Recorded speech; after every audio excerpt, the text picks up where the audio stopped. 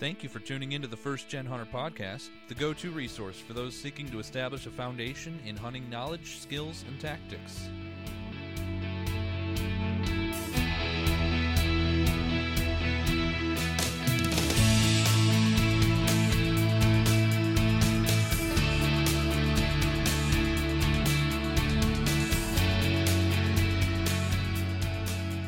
Hey, you found us. I consider myself lucky to have you joining us for the very first episode. Yes, episode 1 of the First Gen Hunter Podcast. My co-host Brandon and I will cover the obligatory introductory information, and then we're going to get right down to business discussing our 2019 hunting seasons, as well as then go through our 2020 hunting season goals. So, put in that second earbud, or set the car to cruise control, and get ready to feast your ears on episode 1 of the First Gen Hunter Podcast.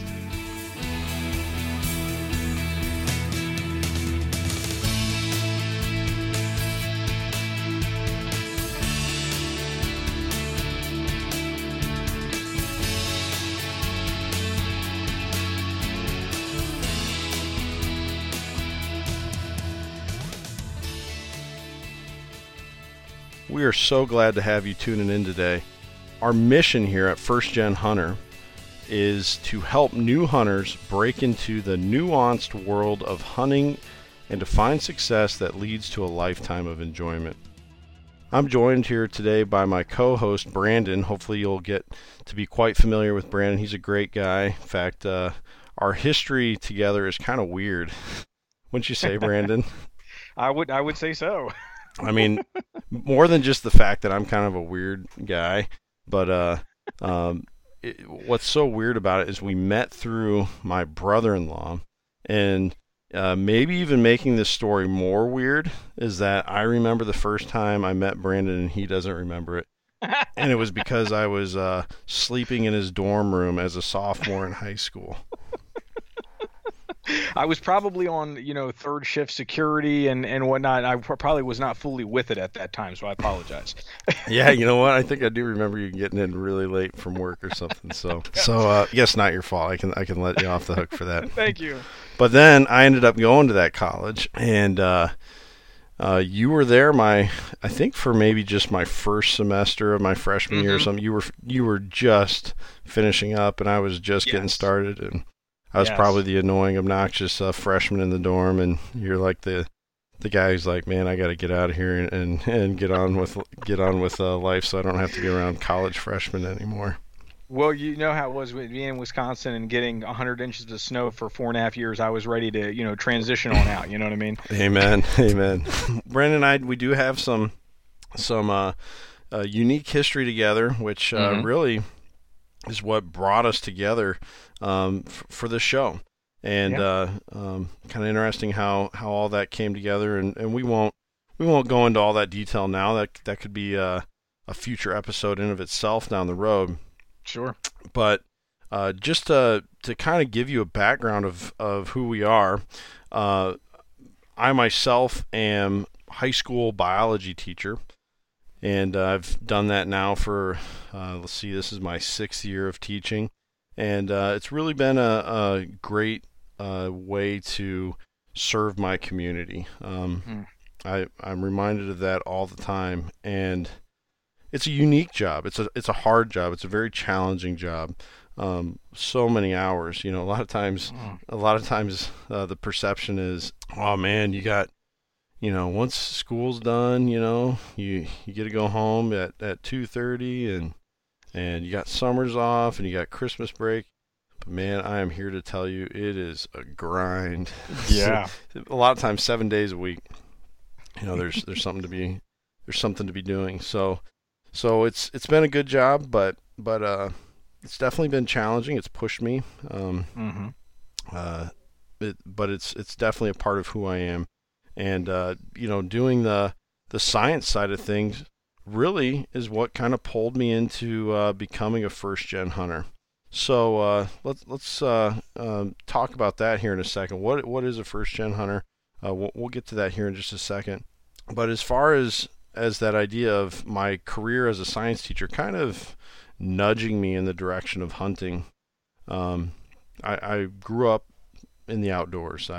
Fishing, canoeing, kayaking, backpacking. Did a handful of backpacking trips to out in Montana. I live in Iowa, so that's a big deal for me. Yeah, right. So I've done several of those trips. I've done some canoeing, portaging trips up near the Boundary Waters in northern Minnesota, and just I love the outdoors, but hunting wasn't there, and teaching science is one of those things that kind of, you're learning so much about how an ecosystem works and the wildlife that live in those ecosystems, and it really sparks a hunger there. Yeah. Part of then becoming a first-gen hunter, somebody who didn't have a dad basically to take them hunting. I had a dad. I have a dad. This isn't a memorial podcast here. I have a great dad. He's a very loving dad. Always encouraged me to, playing football, lifting weights, and of course doing all those other outdoor activities that I talked about. But for whatever reason, hunting was not on our family's radar. So I came into that as an adult. I think I was 25 the first time I ever 25 or 26 the first time I ever went hunting, and since then I've actually gotten into writing for an outdoor magazine. Now I'm brand new to this podcasting endeavor here with Brandon, and so you might be asking yourself at this point, if you're an experienced hunter, why should I keep listening? Excellent question, man. But please hang on, okay? I am fully aware of that, and that is a reality, and I know that many of the listeners are going to know or at least have more experience than what I do. But my co-host Brandon here, as he's going to tell us in a second, has been hunting for a very long time and has lots of valuable experience to share.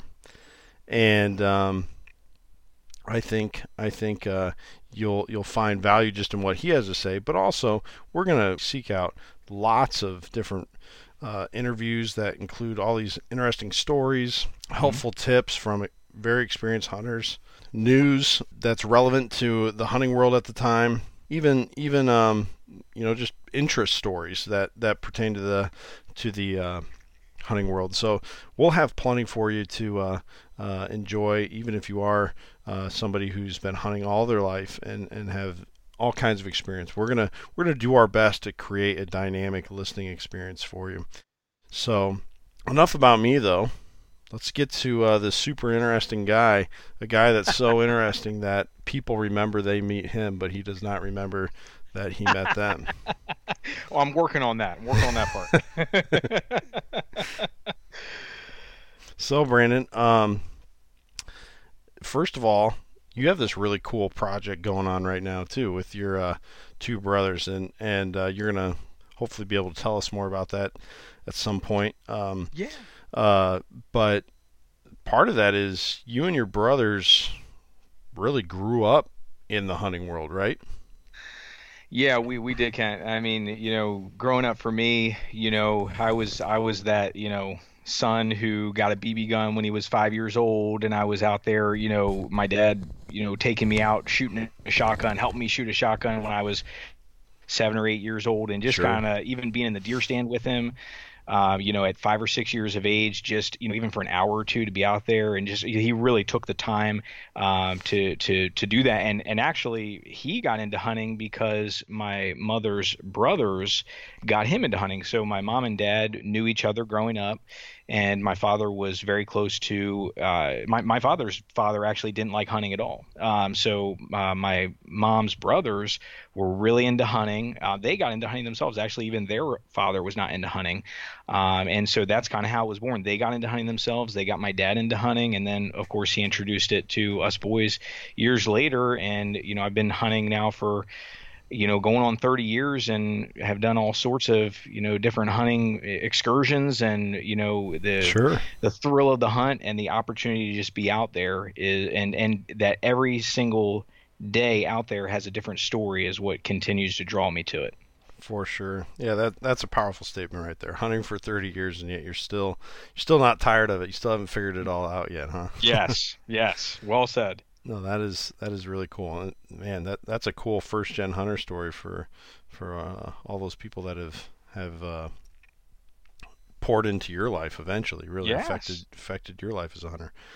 Yes. So where, I guess I didn't really, well, I did mention that I am from Iowa. I live in Iowa.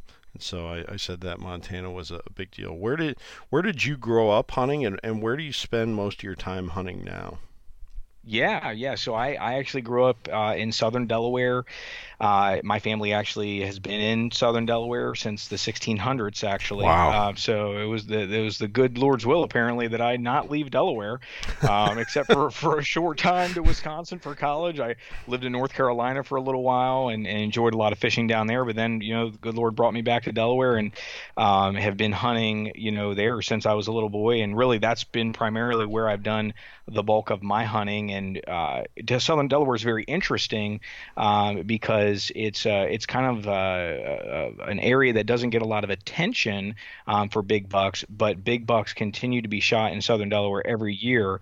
And there's so many facets that go into why that is, and looking forward to discussing that more. But pretty cool the opportunities to be close to the coast and what that offers, and then to just have farm country as well and what all that offers, on the hunting side of things. So pretty exciting place to be for hunting. Yeah, that's really cool that you mentioned that.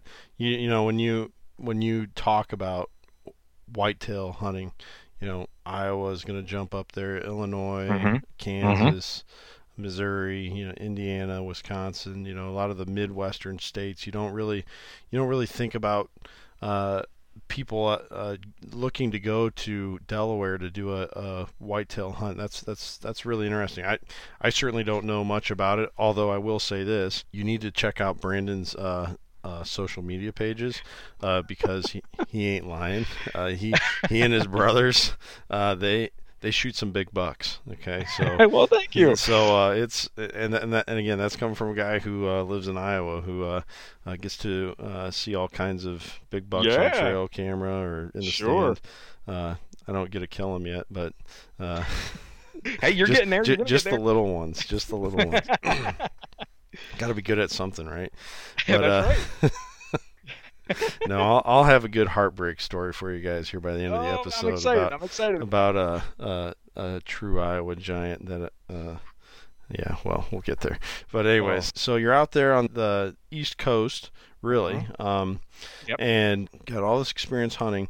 Let's get into your Hunt Fish Life project that you and your brothers have going here. What kind of content are listeners who may try tracking your stuff down? What kind of content should they be looking for?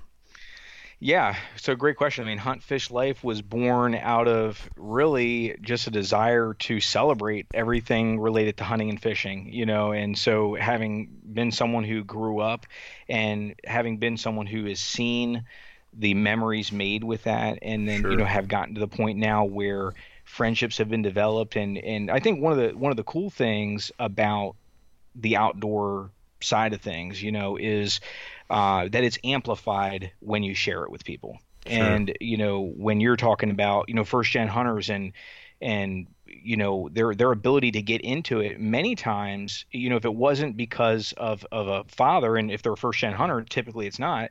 If it's not that, then usually it's because someone reached out to them, or through some sort of mutual communication, and offered an opportunity.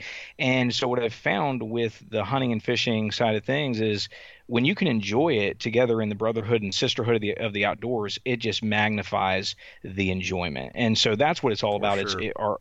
Our Hunt Fish Life is very social media driven, in the sense of we love to share stories together, we love to build friendships, we love to mentor new and young outdoorsmen, to continue to build that legacy of the outdoors. And then we offer products as well, which essentially allow us to all showcase our enjoyment of these pastimes. So we're on social media. We've got a web page, thehuntfishlife.com. We're on we have an Etsy page, for purchases and whatnot. But we're the main thing is just building the ability for people to share stories and to share memories, and that's really what it's all about. So being For able sure. to offer that as an opportunity for people to share is exciting. Yeah, for sure. Everybody loves to talk about themselves, right? that's Yep. that hunters are no different. You should have seen the size of that buck. You're right. Yeah. No, that's spot on. That I think we can joke about that, about how hunters like to talk about themselves or whatever, or to show off the antlers that they were able to harvest the season before, but it's important that people hear each other's stories, because each person adds value in their own way, and the stories that get passed down through generations are oftentimes those types of stories of adventure, and really kind of going back to our primal instincts as humans. We're back to that hunter-gatherer way of having to survive, and when you can provide that opportunity for somebody to share that kind of information about themselves, that's a powerful thing, I think. And yes, so I'm a huge fan of what's going on at Hunt Fish Life. In fact, I'm actually wearing my Hunt Fish Life swag right now, so it's pretty. It's really cool. It's a comfortable shirt. So well, that's great. So one more time, can you tell us how listeners can find you? Yeah, sure. So right now we're on Facebook at The Real Hunt Fish Life. We're on we have a webpage, thehuntfishlife.com. We have an Etsy page, Hunt Fish Life is the name of the Etsy page. And so just excited to continue to build the following. And I think what you mentioned just about stories, we are, each of us is kind of a sum of our stories, and hunting and the outdoors and all of that is kind of like it's a branch off of life. There's some great moments, there's some tragic moments, and it all comes together to build the story of who we are. Sure. So being able to have a chance to share that and to hear about other stories and to learn from each other. At the end of the day, no one has all the information. So the ability to learn from each other and humility is huge. I could never say that better myself. That is spot on. Absolutely. Well, let's shift gears here. Now that our listeners know a little bit about us, let's tell them something that they definitely don't know about us yet. That would be our biggest moment from the 2019 hunting season. So your biggest moment. Now, I've got a good one. I've kind of already let the cat out of the bag a little bit. I am excited to hear it. A few minutes ago. But my parents always taught me company first. So since you're joining my show, I'll let you go first to tell your biggest moment from your 2019 hunting season. Sure. Okay. Not a problem. So my biggest moment was kind of tied into two moments, actually. So, I had the opportunity, this past season to really put a lot of time in, and early in the season, we had our trail cams out and really seeing, about 12 to 15 really good shooter bucks. And I had a great opportunity in the latter part of September to be out there, and just perfect wind, just trying to do everything just right. And I was hunting with a crossbow. On the bow side of things, I prefer crossbow. And so I was out there and, had a beautiful 10-point come in. And, everything was perfect. We still had about 45 minutes left of light. It actually came in with another shooter buck, just a slight bit smaller than he was, and came in perfect broadside, ended up actually giving me a 13-yard shot. And I actually thought it was about 17 yards. I ended up shooting a little high on the deer, passed through. And it was one of those situations where you take the shot and you just feel like something's not right, and you're not sure what. Everything happens so quick. And so got down, found the arrow, good clean pass through shot. Actually, we tracked blood for a good bit, and we totally lost the trail. Oh, man. And unfortunately, we did not end up finding that deer, and this had come on the heels of a couple close friends of mine also missing opportunities. Actually, one was wounded a deer, and then another miss. And so we're really just kind of at that low. We're just exhausted and so tired. And so fast forward to shotgun season in Delaware. Is mid-November, and I had an opportunity to hunt a different property that we had leased this year, and we really hadn't gotten pictures of anything real great on the property, but we were kind of spreading out the pressure, trying to be careful of how much we're pressuring the different properties and whatnot. And one morning my parents were hunting the other side of the property together in a stand, and they saw just a giant buck come out. Actually, it posed perfectly for the camera they had just down the trail from them. Oh, nice. And that deer ended up coming just down the way towards me. Ended up veering off a trail that would have given me a 25-yard shot and changed direction down towards the swamp that we have on that property and gave me about a 45-yard shot. And unfortunately, I missed that deer. Oh, man. So your confidence is rock bottom at this My point. confidence is, and it's just a great proof that, it doesn't matter how long you're hunting, you're going to have those down moments, and it's what you do with them and how you respond to them. And I mean, and that once again just brings in the importance of a brotherhood, sisterhood, encouragement. Here we are meeting at the diner afterwards, guys are encouraging me, we're trying to have, just a positive response to things. And, a week later, right very end of the season, to make a long story short, it was a relatively uneventful hunt, hunting that same property. I was actually out in the field, and about 5 minutes left of shooting light. And I almost always sit until the end of shooting light. But this particular time, I just kind of resigned myself. By that point, I actually prayed. I said, Lord, you know what? Thank you for a great season. I really appreciate it. And I decided, I'm just going to get up 5 minutes early. So I just got up 5 minutes early, started walking back through the middle of the field. And it's a very large field. And all of a sudden I looked down and I said, I think that's a deer down there. A long way down, there was a deer down there. And I said, you know what? It's the last day of the season, 5 minutes left. I'm just going to see what happens. So I sat down in the middle of the field. And sure enough, that deer started running diagonal kind of away from me. And I got down, was able to get it in my sights. I actually had to yell at the deer about 3 times, stopped it about 100 yards away, and I squeezed the shot off. And at that point, it's, basically rated shooting light. You're looking at just a couple minutes left of shooting light. And I was scanning the field with my binoculars. I thought I saw the belly of a deer. But I did not know exactly how big he was. And so I started walking up to it and had the flashlight, could see that I had gotten a deer. And as I'm getting up closer to it, that, the body's getting bigger. And I'm like, wow, what is this? And I realize I walk up to it and it's, I could have been pinched right then. I was in a dream. It was the same exact buck that I had missed a week before. No way. That had that chance at, last minute of shooting light, just like that. And what was really cool about it, very rarely do we hunt properties by ourselves because, other guys may hunt the property. Some of the properties are bigger than others. I was by myself. So what I did is I very quickly drove the truck out in the field, put that thing in the back of the truck. Another one of the guys in our club had shot a giant buck that same night. No one else knew that I got that deer, so I ran home real quick. The guys came home after me, and I had drugged the deer in the backyard. And I said, hey, guys, bring Keith's deer back out in the backyard. So they pulled it out in the backyard, and then simultaneously they all saw this other deer sitting in the backyard. And, I mean, it was just high fives and, that brotherhood, sisterhood, just of enjoyment, pictures. It was just, it just was like, wow. You just all you could do is say, thank you, Lord, for the opportunity, because that was one of those situations where, I really didn't do anything to really deserve that. I just was out there. Actually, I got up early.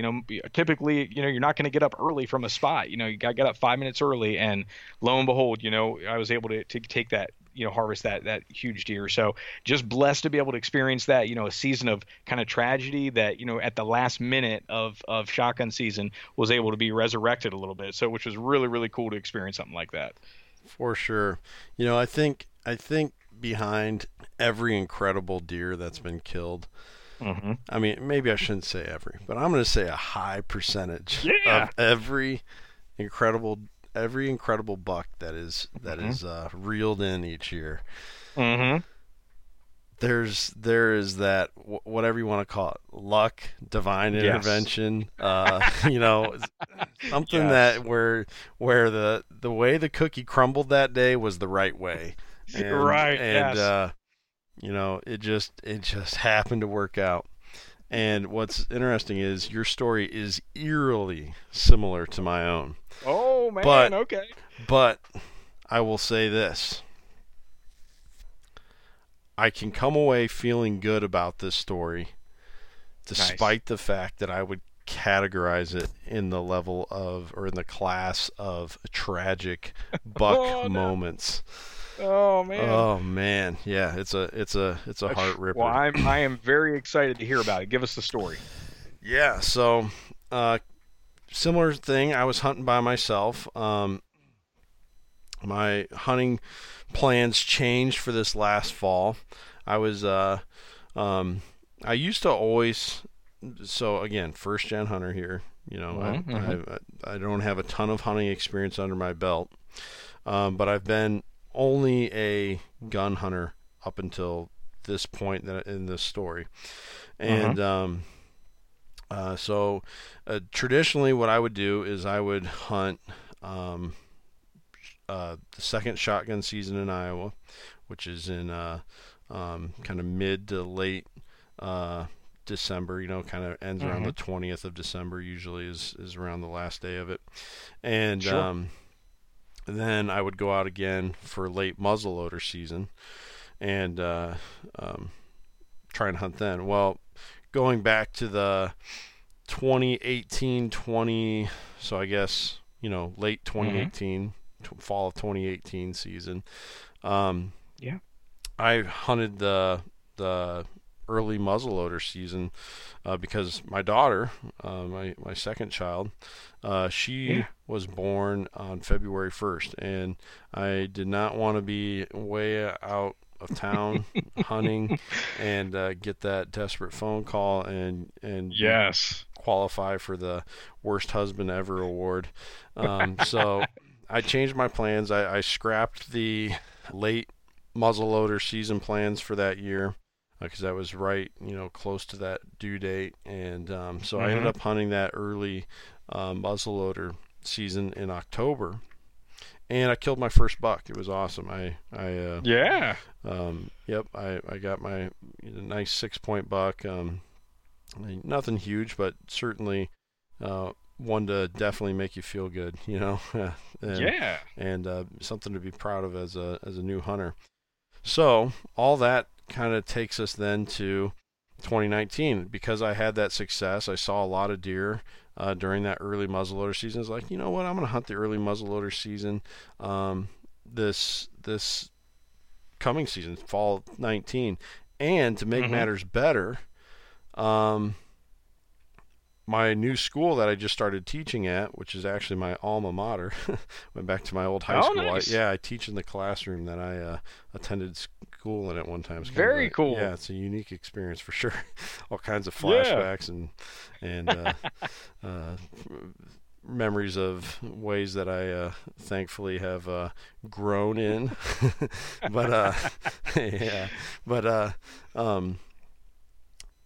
This school that I'm at now, they have a fall week break, and guess what week it was? Nice. Right? Yes, right during the early muzzleloader season here in Iowa. Yes. And so I had this whole plan worked out. Well, family plans changed, and I had to totally rearrange things, but I was still able to go hunt for most of that time off, which was great. Nice. And I can't complain about it. So I'm at my grandparents' house. They live on a farm, and so I'm staying with them. It's awesome. I'm very close to my grandparents, always have been, and so I'm enjoying my time with them. Getting up super early in the morning, going out and hunting by myself, and you know, maybe coming in around lunchtime to get together with them, and then going back out. 2:30 or so, and hunt until dark. Well, at this point, I had a buck tag in my pocket, and I had a antlerless tag in my pocket. Well, I didn't anymore. I had already filled my antlerless tag. It was awesome, you know. I was so now I'm out for some antlers, you know. Certainly the food is the best part, of course, the venison. I can't get enough of that stuff. So, but you know, now I'm trying to also build up the wall in my basement to make it look a little better, you know. So I'm out in the spot that I'm a pretty cautious hunter. You know, I don't like to get as far as my setup goes. I try to dial up the aggressive play for my hunt throughout my, you know, if let's say I have 5 days set aside to hunt, unless conditions were just so perfect for it. You know, we're talking wind direction and you know, I'm big on barometric pressure and cold fronts and that. Unless something like that, just the stars align or whatever, I kind of just creep up my pressure. You know, get into those areas where you're gradually working towards, you know, a place where you can kind of peer into the living room of the deer, and so this was late in the week. I think I had maybe this was my third to last sit I was going to have. Okay. And so I got into this pretty aggressive spot where I knew there was quite a bit of deer sign, and I saw nothing. It was super windy. It was really, I mean, not a great day for an October deer hunt. You know, people that kind of go by the October lull. This would be the this would be the classic example of the October lull. So I'm sitting there. I'm about the only thing living in that field edge, and I'm like, you know what? It's warm. I can go back, have a good time with my grandparents. You know, get in before it's too late. And I got a long walk back to the 4-wheeler, and so I'm gonna go ahead and pack up. You know, I'll keep my cap in case, you know, similar thing that you were talking about happens. But same thing, I left like, you know, 15 minutes early, 20 minutes early.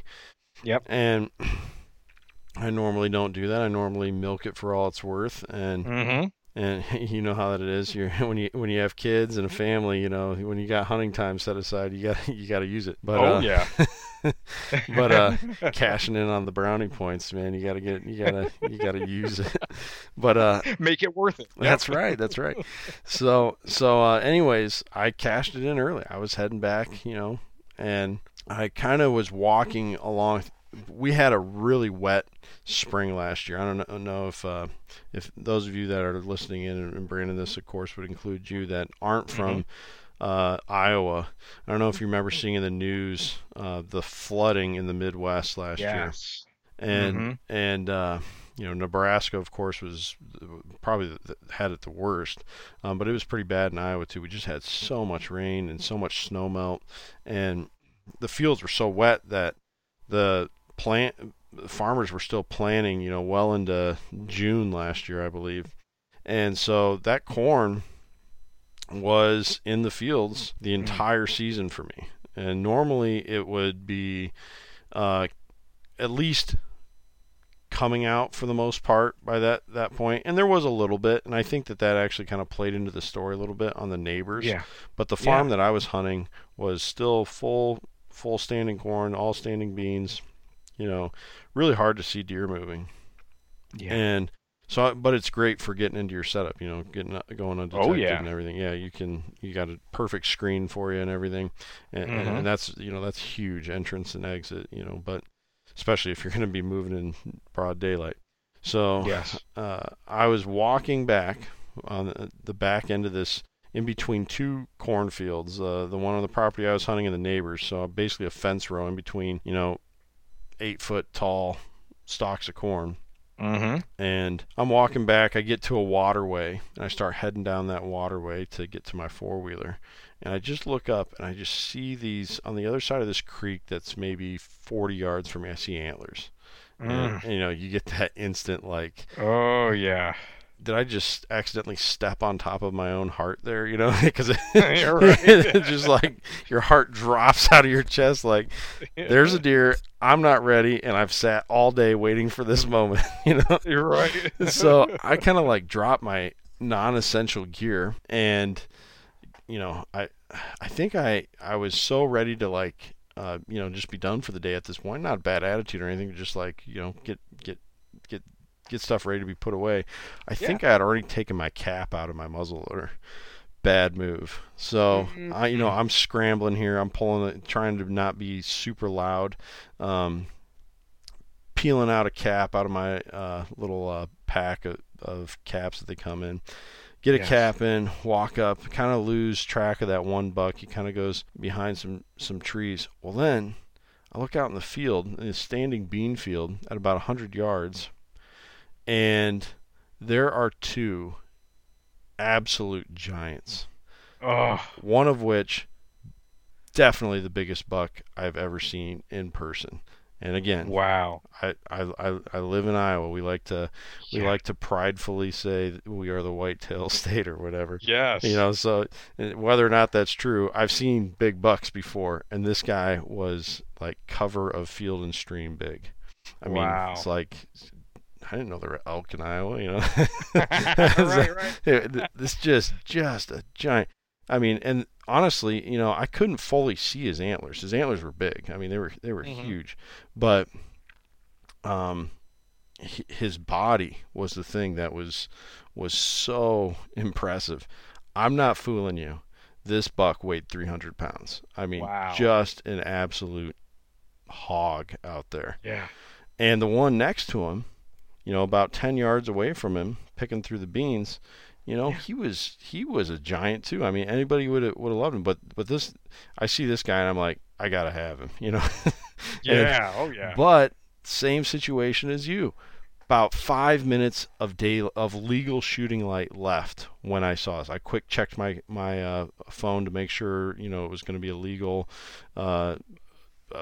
attempt here, and I had 5 minutes. Well, by the time I was able to, as quiet as possible, get into a position to make a shot, get that cat back in, find him in my scope, and then I had to wait for him because he was perfectly still. I mean, totally calm.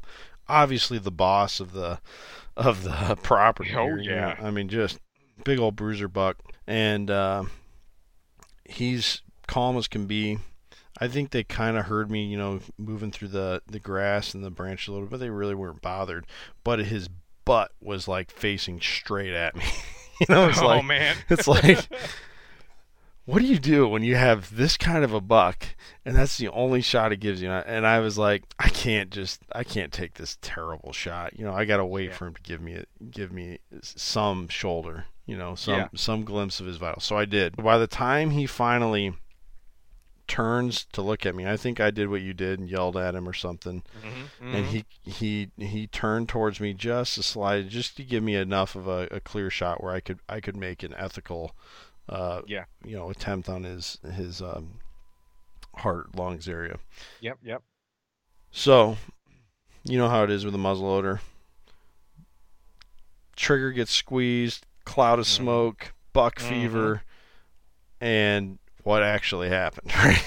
Man. Well, it's 90 seconds at this point of legal light. Not enough time to safely get another shot off with my muzzleloader, reload and everything. Even with speed loaders, it's just so cumbersome. And so I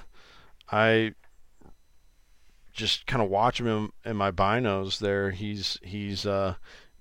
And he looks as if nothing happened. I mean, just like did somebody do something here? It's like what in the world? And so I'm like, but I mean, I know I had a good shot, and I know my scope is on because I just killed that other antlerless deer. I think it was the day before or 2 days before. And I'm like, so what's the deal here? Well, anyways, by that point, he just kind of walks off as if nothing happens. He kind of just walks over the horizon, I guess, the hill that he's standing on, and that other big buck kind of goes along with him. And that one that I originally saw, turns out he was like right in front of me. I just couldn't see him. There was too much brush in the way, and honestly, because there was a booner out in the field, I wasn't I wasn't too worried about him anymore. Took the attention away. It's understandable. Right. And so I'm like shaking, this, I, as far as I could tell, I should have hit this deer. Yeah. And so I call my grandparents. I'm like, look, I just shot a horse. It's like, Yeah. there's a monster that I have hit. I'm gonna try and see if I can get on some blood or something. Yeah. And they're like, do you need us to come help? And I was like, yeah, that would probably be good because it's getting so dark. I'm gonna need some flashlights and stuff. I have my headlamp and my 4-wheeler headlights. So my grandmother, my 80-year-old grandmother, in fact, she had just turned 80 a few days before this. Oh, wow. She incredible woman. She gets out of my grandpa's pickup there out on the edge of the bean field, and we're out there walking a standing bean field in pitch black with flashlight. Oh, man. No moon cover or like no moonlight. Just, it is dark. Yeah. And here's the pro tip of the day here. Usually the simplest thing is the explanation for most things, right? Isn't that called like Occam's razor or something? You can shave it down to the simplest explanation. That's probably the best explanation. So when you're looking at a couple 100 acres of standing beans in the dark, where do you start looking for blood on a deer that you shot from 100 yards away in the last 5 minutes of legal shooting light? Right. So what made sense, and it actually ended up being true, was there were these tracks in the field from where the field had been sprayed in the summer, and some of the beans had gotten mashed down. And that deer love the path of least resistance. Oh, yeah. And we actually found some deer sign where I had seen that other big buck standing next to him drop some scat while I was waiting for that shot. I actually found his fresh droppings. Oh, wow. Okay. And in the pitch black here, we were able to find that sign, but I saw no blood. So at that point, It's like, well, obviously, he just didn't react. He just walked off like no big deal. And so I'm thinking it's over. I missed him. And, like you're saying, confidence is in the basement at this point. Yeah. It's just, man, I'm terrible. Maybe I need to just take up another hobby or something. So fast forward now. That story's over, right? I missed my opportunity, this giant buck. Well, the guy who rents my grandfather's land and farms it. Yeah. About a month later, he's harvesting the last 10 acres of standing corn. Yeah. And up hops this giant buck. Wow. And he goes off hobbling on his front shoulder. And he lived. I hit him. He didn't react. It was clearly a non-vital shot. I must have just grazed him or hit no man's land up there right around the brisket and not didn't kill him. I've had cameras out. Oh my goodness. Yeah, I've had cameras out. I've gone shed hunting. I think I even pheasant hunted. Yeah, I did. I pheasant hunted out there after that to keep an eye out for him. I've cruised that field so many times. No sign of him. Not on trail cameras. No carcass. No sheds. Wow. So fingers crossed. Yeah. I'm gonna have a hopefully a redemption opportunity. Come this fall. But it was a heartbreaking moment. But it did help the confidence a little bit to know that yes, you hit your target. It's just not a great shot. And looking back, maybe I shouldn't have taken that shot. It was kind of dark. It was legal. Everything about it was legal. But it was a hard shot. But again, what does Michael Jordan say? You miss 100% of the shots you never take. Certainly, that's right. The stakes are lower in a basketball game than when you're talking about a living, breathing organism. But when you get that divine intervention moment that we were talking about, if you can take a legal shot and an ethical shot, it just seems like you got to do it. And absolutely. And so I don't regret taking the shot. if I regret anything, it's that I didn't try and huck another round in, with that last 90 seconds I had there. Mm-hmm. I just felt like I needed to watch where he was going in case he was going to drop in the field and I was going to have to find him. But I looking back, I wish I would have just done another round because, like I said, he sauntered off so effortlessly and unbothered that it probably would have been okay. But that kind of takes me to our next thing and kind of our last thing that we're going to talk about here. Mm-hmm. So, we can take what we learned from 2019 to some extent and all the years we've hunted before that. But also maybe some intel that we've already found during shed season, or maybe you've had some cameras out. I know my camera situation is all messed up right now due to the whole COVID-19 thing going on with how life's been affected through that.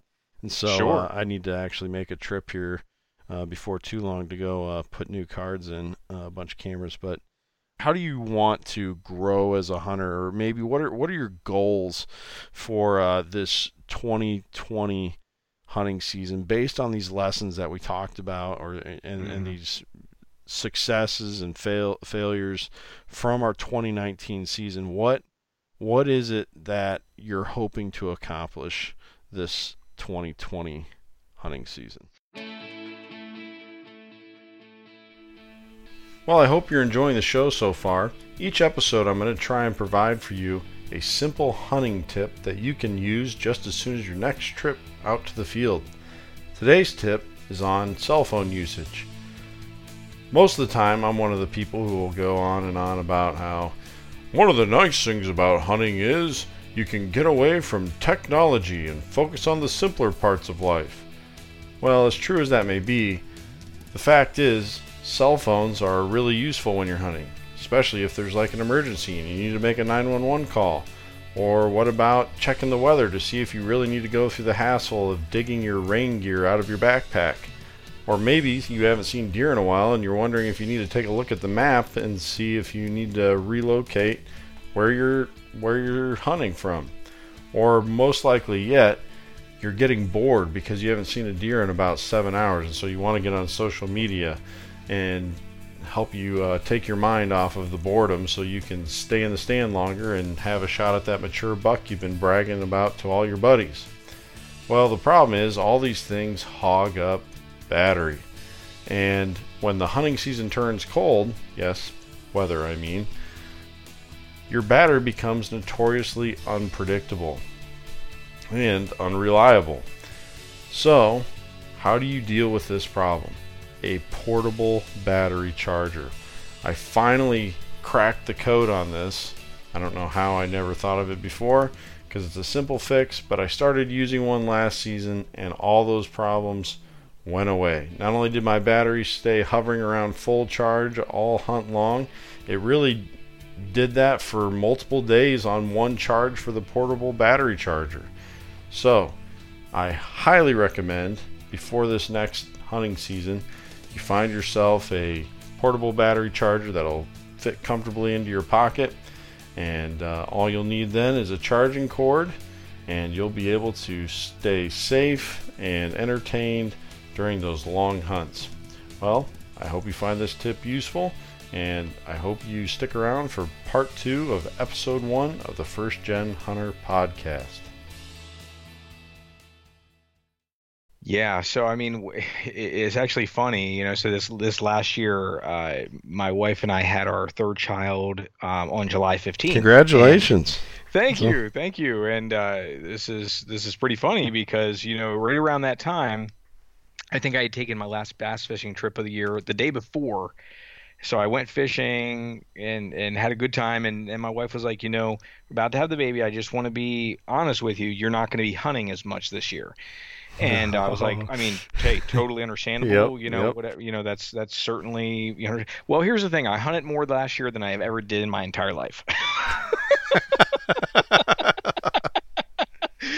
And I attribute it to early in the season, one of my best friends hit a giant. We trailed it for 450 yards. You trail in the blood, just it would be a drop of blood every 10 foot. And, you knew it wasn't, Man. you knew in your heart, man, we're not going to find this deer, Yep. but you just kept trailing it because you found a drop of blood. Yep. And then I was out filming my brother, and he had a shot at a nice 8 point, and my portable above him was just a little not quite high enough, and he was trying to draw his bow, and he kept clanging my stand, and the thing was 15 yards from us. We had dead to rights. I mean, it was perfect, and just one of those things where, like you said earlier, the cookie did not crumble the right way that time. Yep. And and then I had my opportunity where I hit that deer, and fortunately did catch trail cam pictures of it months later, and it's okay. But it just that early season with all those sightings and everything, it just riled us up so much to where we hunted so much. And so I know for me, my goal going forward is to balance things a little bit more. It's easy for me to, just kind of go head first and just, because it's such a passion.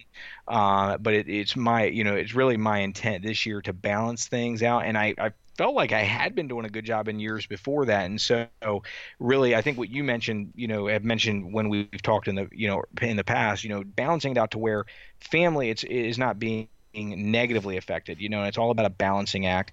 But beyond that, my goal as a hunter this year, last year really we were able to do a good job getting trail cams out early. And have a couple of particular products that I like to use that really bring them in that June, July growing season. And just you talk about finding sheds and how it feels like Christmas Day, and I kind of feel like it's the same thing when you're looking at trail cam pictures. You line up pictures, you get a few weeks worth of photos, and you've got maybe 3,000 photos that you're just going through, and you're seeing these bucks growing in velvet. Yep. And just really just plugging away. And so that's my big goal this year. We really did it particularly on 2 properties last year. I want to try to expand it to the 4 properties that we have.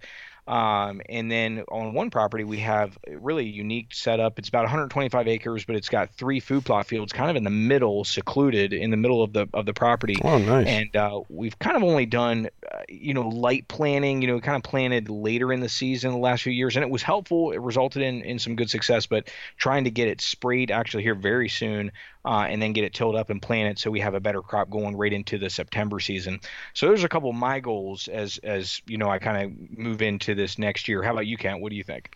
Yeah, man, those are excellent targets to have for this year, and balancing the family and the hunting side of things it's a real thing, and it's an important thing. I recently heard a guy say, who was a family man but also a big time bow hunter. He said the day that hunting becomes more important than your family is a sad day. And that is so true. And so yeah, I think when you're in a situation like both of us, where you got a couple of kids and a wife, and they are the most important thing. And so you kind of have to shift to that, from that quantity to quality side of things, which I think can be hard for a first gen hunter, because you're still figuring everything out.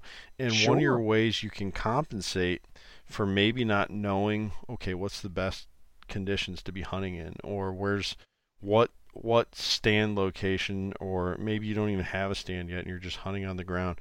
Where should I be positioned for today's hunt? Well, when you're a first gen hunter, there's so much to learn that a lot of times you don't know that yet. And so the way you kind of compensate with it is you go quantity over quality. I guess if I'm out here enough days, then the chance of a deer walking by are just better. So yeah, that's a real thing that I think all hunters need to look for, but especially first gen hunters as you're trying to navigate that.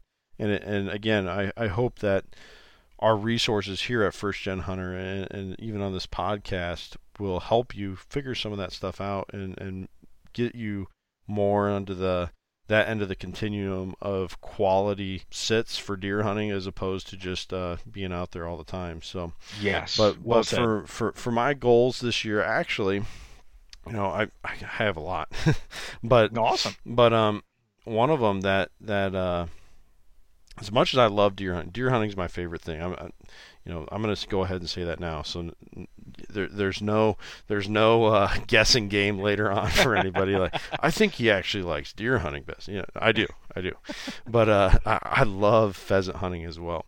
I have a couple of Brittany's. Actually, one's a purebred Brittany, and the other's a called a Brittany Spoodle.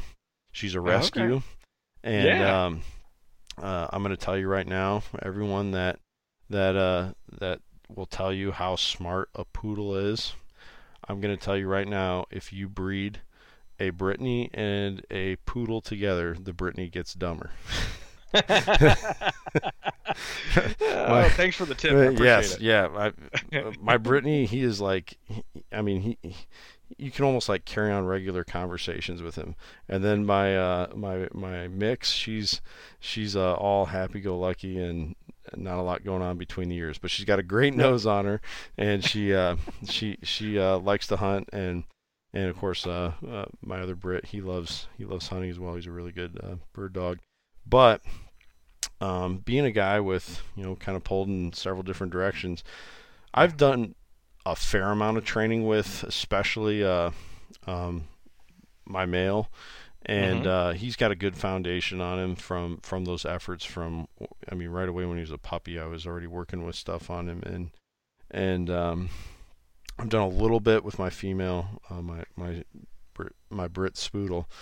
But I have not done enough in years past. And so as far as something I really want to focus on this 2020 season is during the summers, just doing those 20-minute lessons, in the evening when it's not so hot out, and just going out and working basics, working a little scent recognition, do some of those drills, work on some of the more finesse stuff of handing the bird off easily into my hand, or getting better with retrieves. Just I want to take several days a week where I'm devoting just little bits of time to them, and hopefully helping them be better prepared for the upcoming 2020 pheasant season this year. Yeah. And so that's really something I've kind of almost felt guilty about. When you got two little kids, it's so easy. Dogs, how to take care of yourselves. Take care of yourselves. Yeah. Right. I gotta worry about the kids right now. So, but I really want to give them that time and help them reach a better potential, and really reach a better, tap into more potential that I haven't reached as their handler. And so Sure. I wanna try and work on that this year. And then of course, with deer hunting, I got a couple of bucks that on camera, and from first hand experience, like I was just saying in that story, that I'd love to make a move on again, and see if I can tag one. So that's kind of what I'm really looking forward to this year.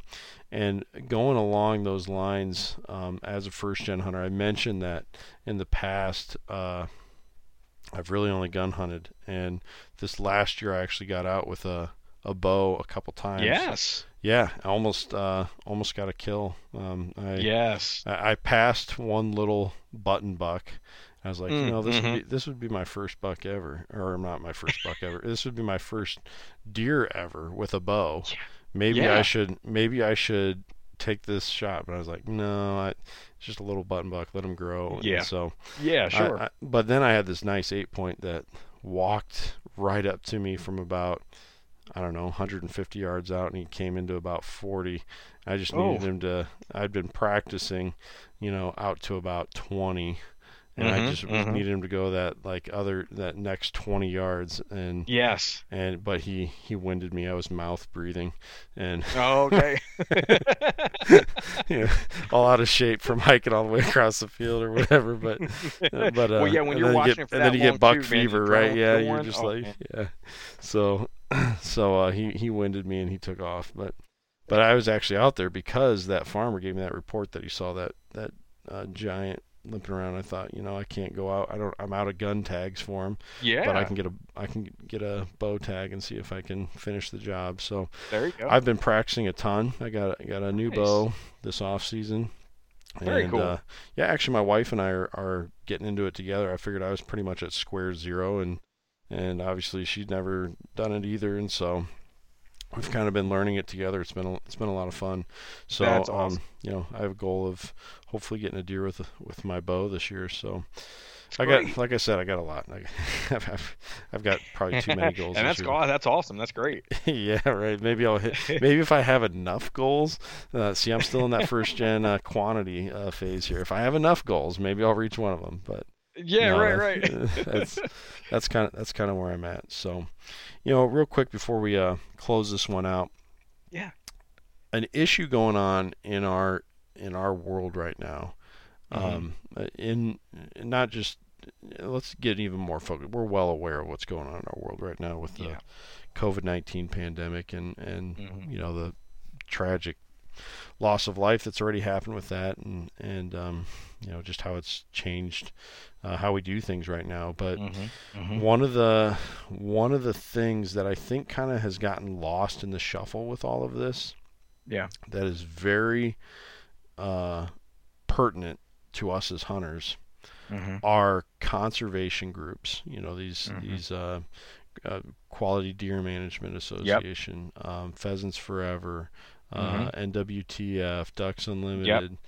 A lot of these organizations had their banquets scheduled right around the time when this was all unraveling. Yeah. And in fact, I had set up a group of guys that I work with. We were going to go to a QDMA banquet, and we actually paid for a whole table. We had, we got everybody in to come up with that much of a donation to get a table together, and we were all looking forward to it. And no fault of QDMA. I think they absolutely made the right call for sure. They had to cancel the banquet. The thousands of dollars that just that local chapter lost that night, and then when you think of QDMA across the nation, how many banquets just like that canceled. Same thing for Pheasants Forever, same thing for Ducks Unlimited, same thing for National Wild Turkey Federation.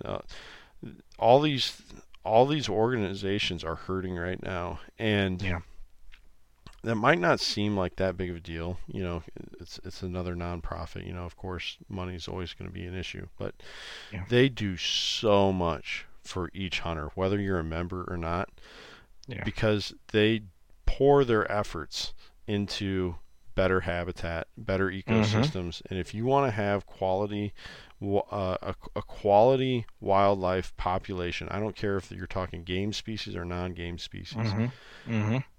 When we have this many people on this planet developing this much land, the creative solutions that these organizations come up with that have really made our wildlife populations here in North America something that is unrivaled, really, around much of the world. And yet we're one of the most developed continents. The fact that we have such bountiful game still. Now, don't hear me wrong. The days of Daniel Boone were were something to see, and something we won't probably ever see again. But for when you take those things into consideration, the amount of good that these organizations have done, you can't quantify that.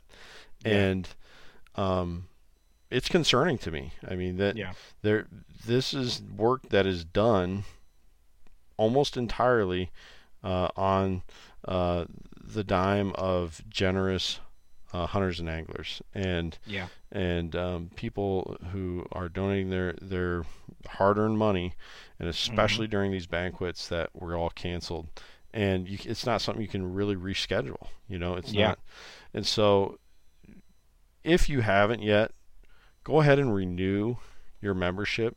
to whatever respective organization you've belonged to in the past, and maybe even up your membership status.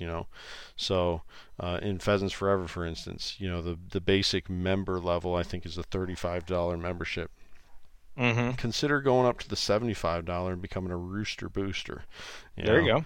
And give them a little bit of extra money. It's nothing huge, but if enough of us kind of do a little bit more than we have in the past, and again, they're not the only ones hurting financially. Of course, this is a worldwide thing, so you may be in the same boat. Maybe you've lost your job or been laid off, and by all means, you got to take care of yourself and your family first. Sure. But for those of us like myself who've been fortunate enough to still be able to pull a paycheck during this time and have work to do, let's consider stepping up and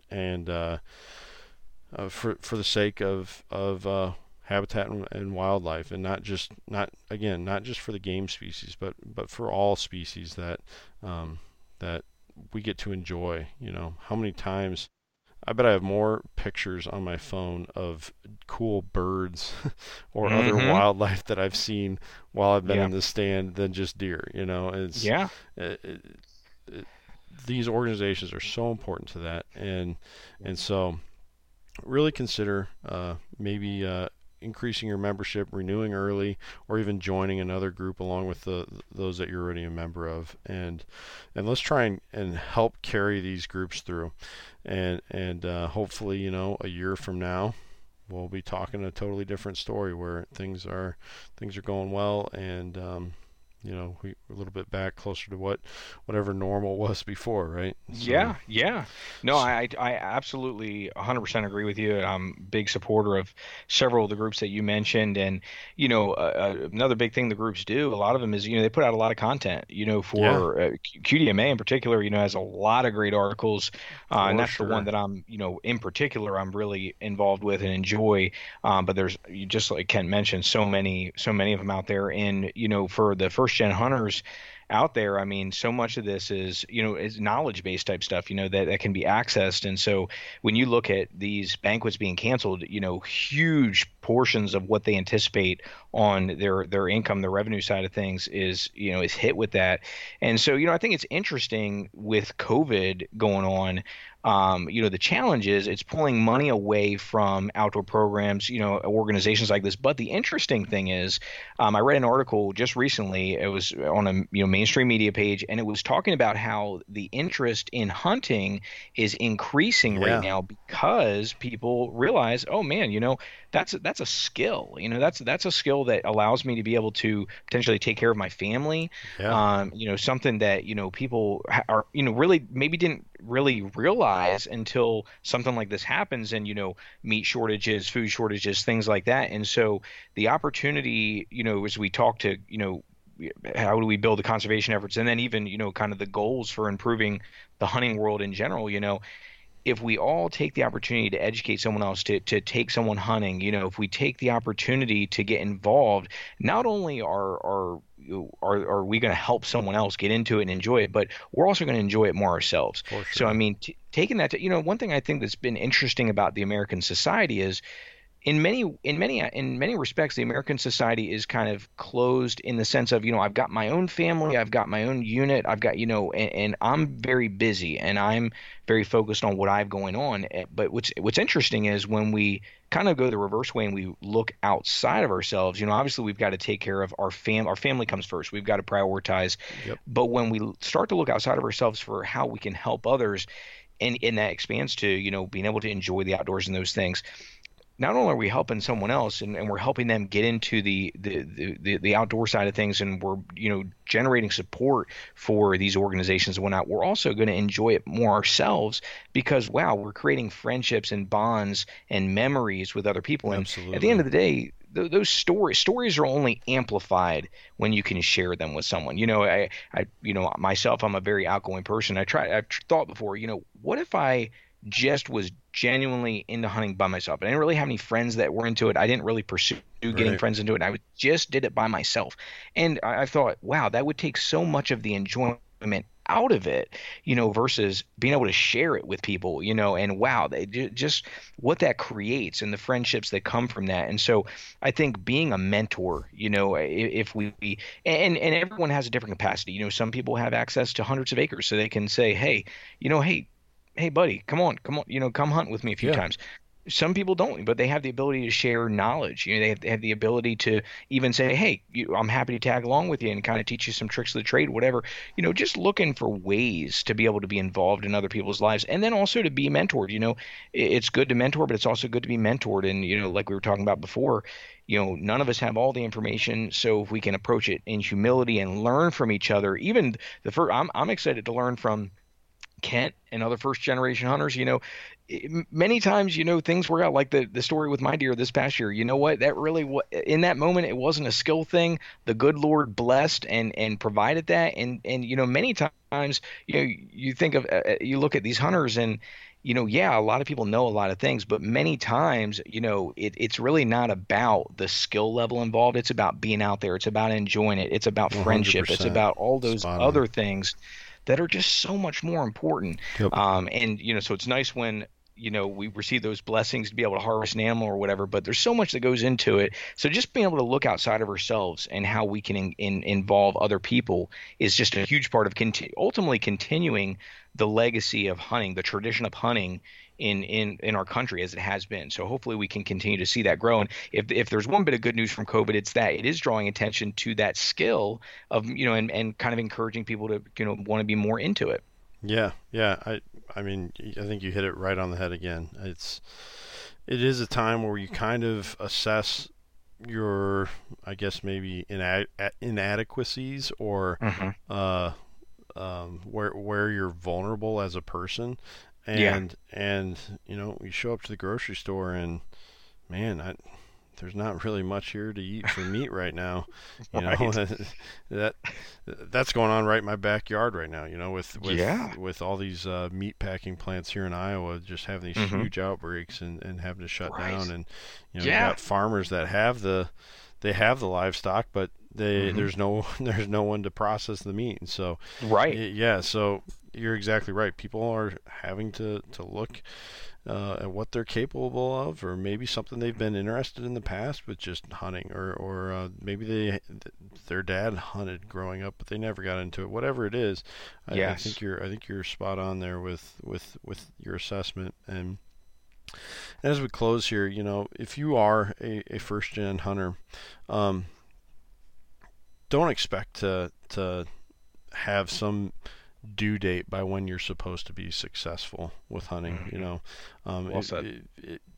It's different from state to state. It's different from work schedule to work schedule. Maybe you don't have a lot of vacation time from work, or maybe the vacation time you do have is pretty much tied up in other priorities, and so don't get caught up hearing our stories or seeing what's going on in the Instagram world or Facebook or wherever, and think to yourself, man, I've been at it for a couple years. I'm not sure if this is.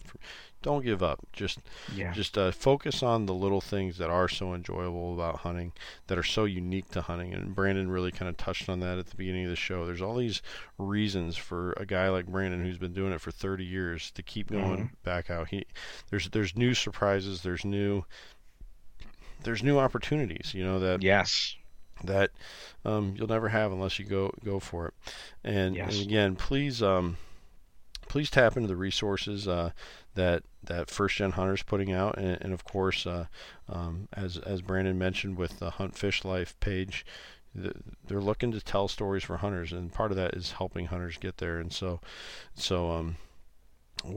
both brands here, we are seeking to help you. So go to firstgenhunter.com to find a a lot of more information, different tips, different tricks, information that could be as base level as how do I use that piece of hunting equipment, or how do I clean a gun, how do I, you'll be able to get help with that through the First Gen Hunter resource. So again, hit firstgenhunter.com, of course, hit our social pages through Instagram and Facebook as well. And even one that I'm going to include in there is Go Wild. That's a growing social media platform for outdoorsmen, not just hunting, but fishing as well. So check out the link to our Go Wild page as well. And also, while you're there, find some gear you like or something. Help rep the brand, spread the word. So let's make this a great resource for not only you, but other hunters that are looking for a resource outlet for all kinds of quality hunting information. Yeah. Well, Brandon, I really appreciate you giving up your evening, man. And it's been my pleasure. Yeah, this is a lot of fun. It was as far as first episodes go, I can't tell you what to compare it to, but we'll never have it again, I guess. So hey, it's as good as it's going to get, right? Yeah, right. No, that was awesome.